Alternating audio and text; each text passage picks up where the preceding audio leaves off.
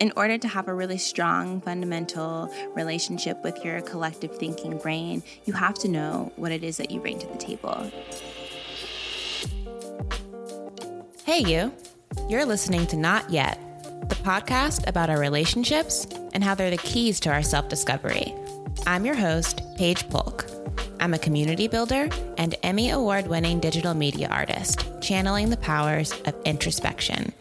You're in the right place if you're mindful about the world you create and believe it's possible for us all to belong. I'm so grateful you're here. Now let's start the show. Hello. As of the time of me recording this right now in my current reality, it is fall 2022 and I'm back for the new rejuvenated moment of the Not Yet podcast. I took a pretty long break in between seasons this time around. Well, relatively. Length is relative. I usually take about 2 weeks to recharge in between seasons, and this time around I took about a month. And I needed every single bit of it. Thank you so much for your patience and for sending me notes about how much you enjoy the work. This is why we have a catalog, so that when there are moments of hiatus or moments of rejuvenation, that the support that you need is already there in many ways in the pre-recorded work. So anyway, I'm just really grateful that you'll have given me so much grace in this moment of my life where I've needed a lot of care. And care is what I want to talk with you all about today. I want to talk with you about collective care, individual care, and where those two can potentially interact with one another. In Western thinking, we have this concept of the individual, that hyper-individualism is the way. And you can look to lots of years of colonialism and capitalism for that. But I do not think that that is inherently negative. I do not think that individual strength or individual prowess or individual purpose is bad. I think whenever we see chaos or violence happening as a result of that, it is due to an imbalance, because every single thing that exists with purpose. It's just about figuring out how much or how little feels with the vibe of what you're going for. I personally have been in a huge wave of transitioning from individual thinking to collective thinking over the past few years in particular, but this last month of rest for me has been a revelation or a re-revelation of the importance of combining the strengths of both in my life. I'm speaking to you out of Houston, Texas right now. I am usually based in Durham, North Carolina. However, a whole bunch of my family lives in Texas, and I am particularly in the side of my family that very much embraces collective thinking. Everyone lives 10 minutes away from one another.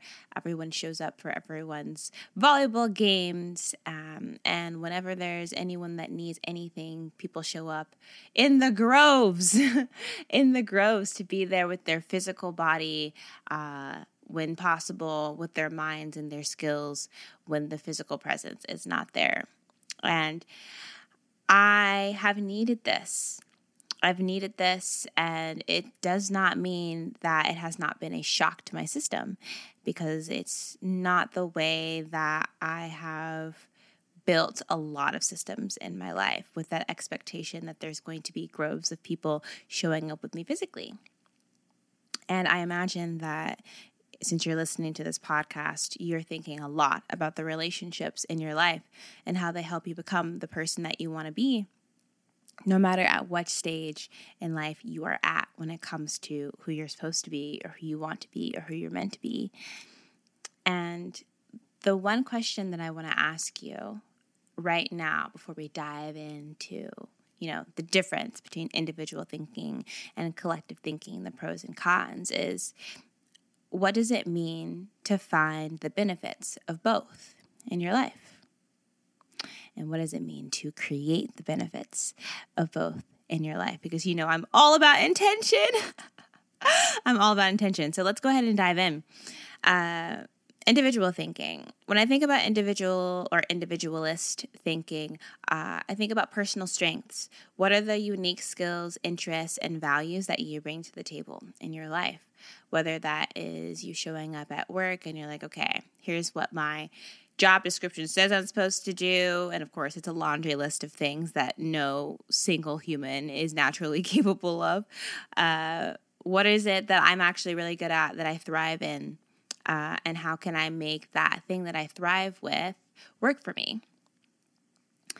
And in a personal sense, outside of work, individual thinking could be, okay, I live in this home in a family, or maybe I live with roommates, or maybe I live with my partner, and it's just the two of us. What is it about the way that I can contribute to this home that we created or in the process of creating that is very unique to me? For example, I went on a trip with my sister-in-law a couple of weeks ago. We went to Costa Rica, and it was her birthday. And I wanted to be able to give her something for this trip that was very, very much mine, and very, very much something that she would benefit from and appreciate. And what I ended up landing on is I was going to be the group photographer. I love photography. I was actually a staff photographer for the New York City Mayor's office for a bit, which was a natural transition from my interactive documentary work. And what I love about photography as someone who is pretty introverted is that it allows me to be a part of the sauce. I can be in the social space and even celebrate it or highlight the bits that are so exciting or thrilling or beautiful to me without necessarily having the pressure of being in constant conversation with people. People get to remember me as the person who was there and alive and thriving without the pressure. So I chose to be the photographer for the trip. And that decision was directly in line with my individualist thinking, because I knew, okay, this is something I am very talented at, and I know it's something that I uniquely can bring value to when it comes to this trip. And it was a blast. I had a great time because I was doing something I loved and that I was good at, and everyone else loved it because they got to have their IG moments, and they knew whenever I was coming around with my camera, it was time to, get your angles right. And now we have all of these beautiful memories, in a beautiful photo album. And who knows if it would have shown up as seamlessly or as clearly if I weren't so in tune with what my unique skills and interests are. And when it comes to collective thinking is, what does it look like for you to contribute to a group?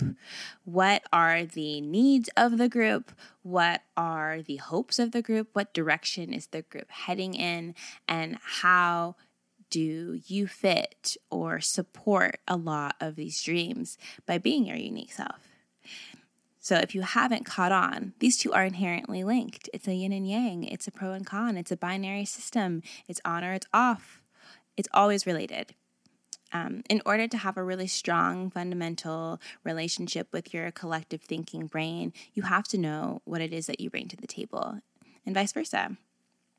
But the thing about collective thinking is it also requires you to not so much dampen, but at the very least, recognize what of your individualistic quote-unquote needs, I put needs in quotes, are actually needs, and how much of them are aspirations or desires or wants or interests.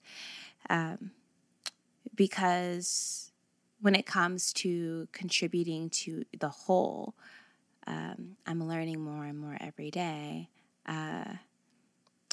It challenges your ego, to put it very simply. It challenges a lot of assumptions that you make about what is right and what is wrong. You recognize that the line between good and bad, good and evil, happy and sad, are pretty blurred. And it's a lot more nuanced to make decisions about what the next step is going to be than it would be if it were just you, because there's more information involved. I'm reminded of a West African proverb about how if you want to go quickly, you go alone. And if you want to go far, you go together. And when I think about going far, and it could be in travel, it could be like as just like a unit, as a family, I think about going with ease. I think about going with satisfaction. I think about going with purpose. And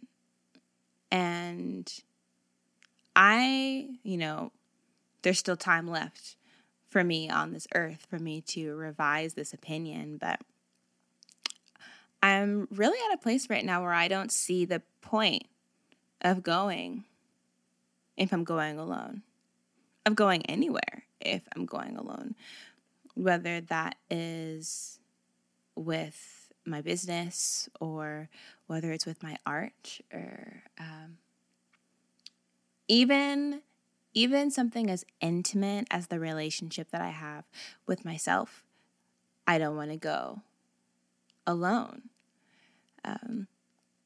And I used to think that it was a fear of being alone, a fear of being by myself, but that never really quite clicked because, as I mentioned earlier, I am an introvert. I love spending time with myself. My own company is delightful. But as far as my journey in an existential sense, and also in a practical sense, what's the point if you're doing it by yourself? If you've made this big, beautiful creation, if a tree falls in the middle of the forest and no one is there to hear it fall, did it really fall? I mean, yeah, it did, but why? There's so much experimentation that happens in the pursuit of individualistic thinking and in the pursuit of collective thinking. It's a touch and go. But this is me sending my very best wishes to you in this pursuit of happiness, because this experimentation can be pretty fun. Now, I've already stated individualistic thinking and collective thinking are inherently linked. And that is a lovely truth to just hear or read written out. But what does that actually mean? And to help you discover what that means for you, I ask you the question, how would you approach your relationships with the truth that you are already whole exactly as you are, that you're not broken, even if you're struggling, even if you're having a hard time, even amidst uncertainty, that you are entirely whole? Your approach to uncertainty, how you respond, is uniquely yours. And there is a contribution to that as well.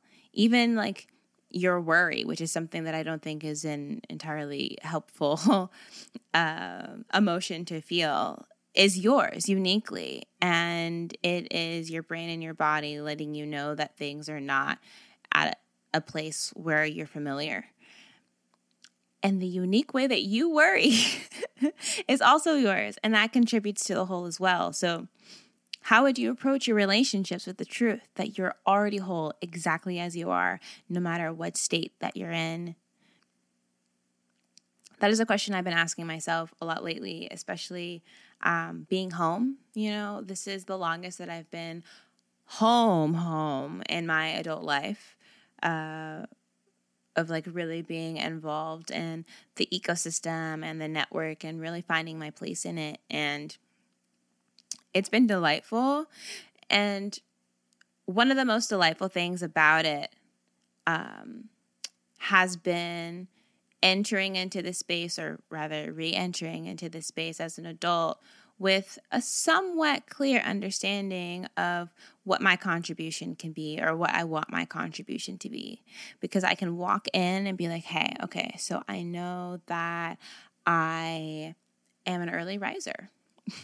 I know that I'm an early riser, and I know that the first thing that I want to do is work out in the morning.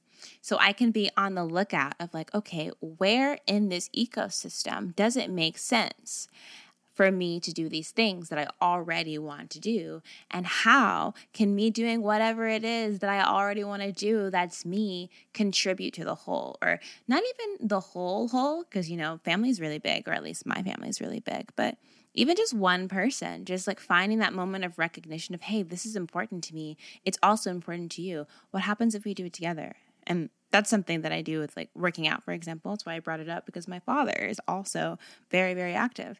But I didn't realize just to the extent of how active he was, because we don't live together. But because I know that like being in movement and in relationship with my body is so important to me, I was able to recognize in an instant that that's something that my father values just by being around him. And now we can support one another. We can work out together. We can wake up in the early morning together and share like a bond built on something that's beautiful that we enjoy, which just strengthens our relationship. And even down the line, potentially inspires other members of our family to enjoy movement as well. That's something that really comes up to me when I think about how we can enjoy our lives, when you know the clear way that you want to make your mark in your immediate, ethos, your relationships. But that same principle also applies when there's struggle, when there's strife, when there's a challenge, when you're not entirely sure what you want or who you are or how you want to show up. That collective thinking provides a bit of a home base, a bit of consistency, a bit of support. So wherever you are wavering, you can lean on something that is more structured than your uncertainty. Everyone is not meant to be everything, and that also includes you. I want to say that one more time. Everyone is not meant to be everything, and that includes you. So when you're having a moment of just not knowing what's next for you, or not knowing what you're supposed to be contributing, or just feeling uncertain in general, take that as a marker of your humanity, and remember that you're not alone. And recognizing that there's something that you don't have is an opportunity for you to see it externally. That's why we have community. That's why we have support systems. That's why, we're living our mindful lives and we're aware of what we don't have so we can find it. Because if we actually are everything, if we actually are our own divine representations of the universe, every single thing, every single concept, no matter how big or complex or small and sweet, you have the capacity to hold. It's just a matter of if you allow it in. So it's time to celebrate what you bring to the table, and also celebrate what others bring to the table. And I also want you to acknowledge where there is crossover and opportunity for you to adapt, to engage, to release, to let go, and be in the flow of that movement. We are in collectively a time of intense shift. That pandemic that we went through / are continuing to go through, it was only the beginning. It was the beginning of a completely new way of thinking about life, a new way of valuing life. It was our wake-up call from the earth. One of many, I assume, will continue to come. And we can take that as an opportunity to adjust our approach, or we can take that as an opportunity to live in fear, or we can take that as an opportunity to acknowledge how little we do know. There's so many ways you can respond to something as massive as a global upheaval of being. And all of them are okay. Just in the interest of not driving yourselves crazy, what does it look like to see the opportunity in the present moment? I personally am interested in going far, going with ease, going with satisfaction, going with purpose. not so much going quickly anymore. And I'm happy to say that. I think my quick moment was quite a wild ride, and I reached a lot of amazing experiences going that way. I met so many wonderful people going that way. My life up until this moment has felt a bit like a pinball machine, where you go beep, beep, boop, boop, boop, all over the place, hitting things, learning new things, gathering new momentum, making lots of siren and lights light up. And with that comes a lot of awakenings and self-recognition and even external recognition. And now things are starting to buzz a little bit. I feel like I'm at a hum, and it's delightful here. So I wanted to share that frequency with you, and how individualistic thinking versus collective thinking is contributing to this transition for me when it comes to my approach to life. Yeah. As always, I am wishing you the very best. And I want deeply for you to find one moment, one opportunity today, even if it's 5 minutes, to do something that is unapologetically for you. And I ask you the question of how that thing that you did for yourself is contributing to your collective. If you enjoy listening to these podcast episodes, then you will definitely enjoy my bi-weekly newsletter, where I send you love notes from me to you every 2 weeks directly into your inbox. You can sign up for my newsletter at notyetseries.com. Scroll all the way to the bottom where it says join the PPI Club. That's for Paige Polk International. And you'll get these love notes directly in your email. And I even share ideas about what I'm up to, how to live a mindful, purposeful life, and what events I'm creating. If you've been listening, this past summer I worked with the sexual wellness brand, Dame Products, to put on an event series all about pleasure through the lens of your mind, body, and spirit. Really just reimagining what it means to live a pleasurable life.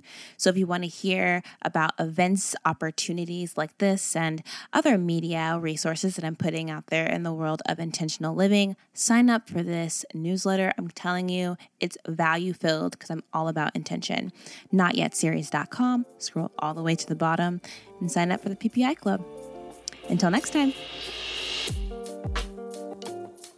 Thanks for listening. And I hope you enjoyed today's episode of Not Yet. The podcast is hosted by me, Paige Polk, and produced by Paige Polk International. The show art is made by Elizabeth Olguin, and the music is by Elder. Don't forget to subscribe here. And if you want more of this love in your life, visit NotYetSeries.com to join the Not Yet Project and community.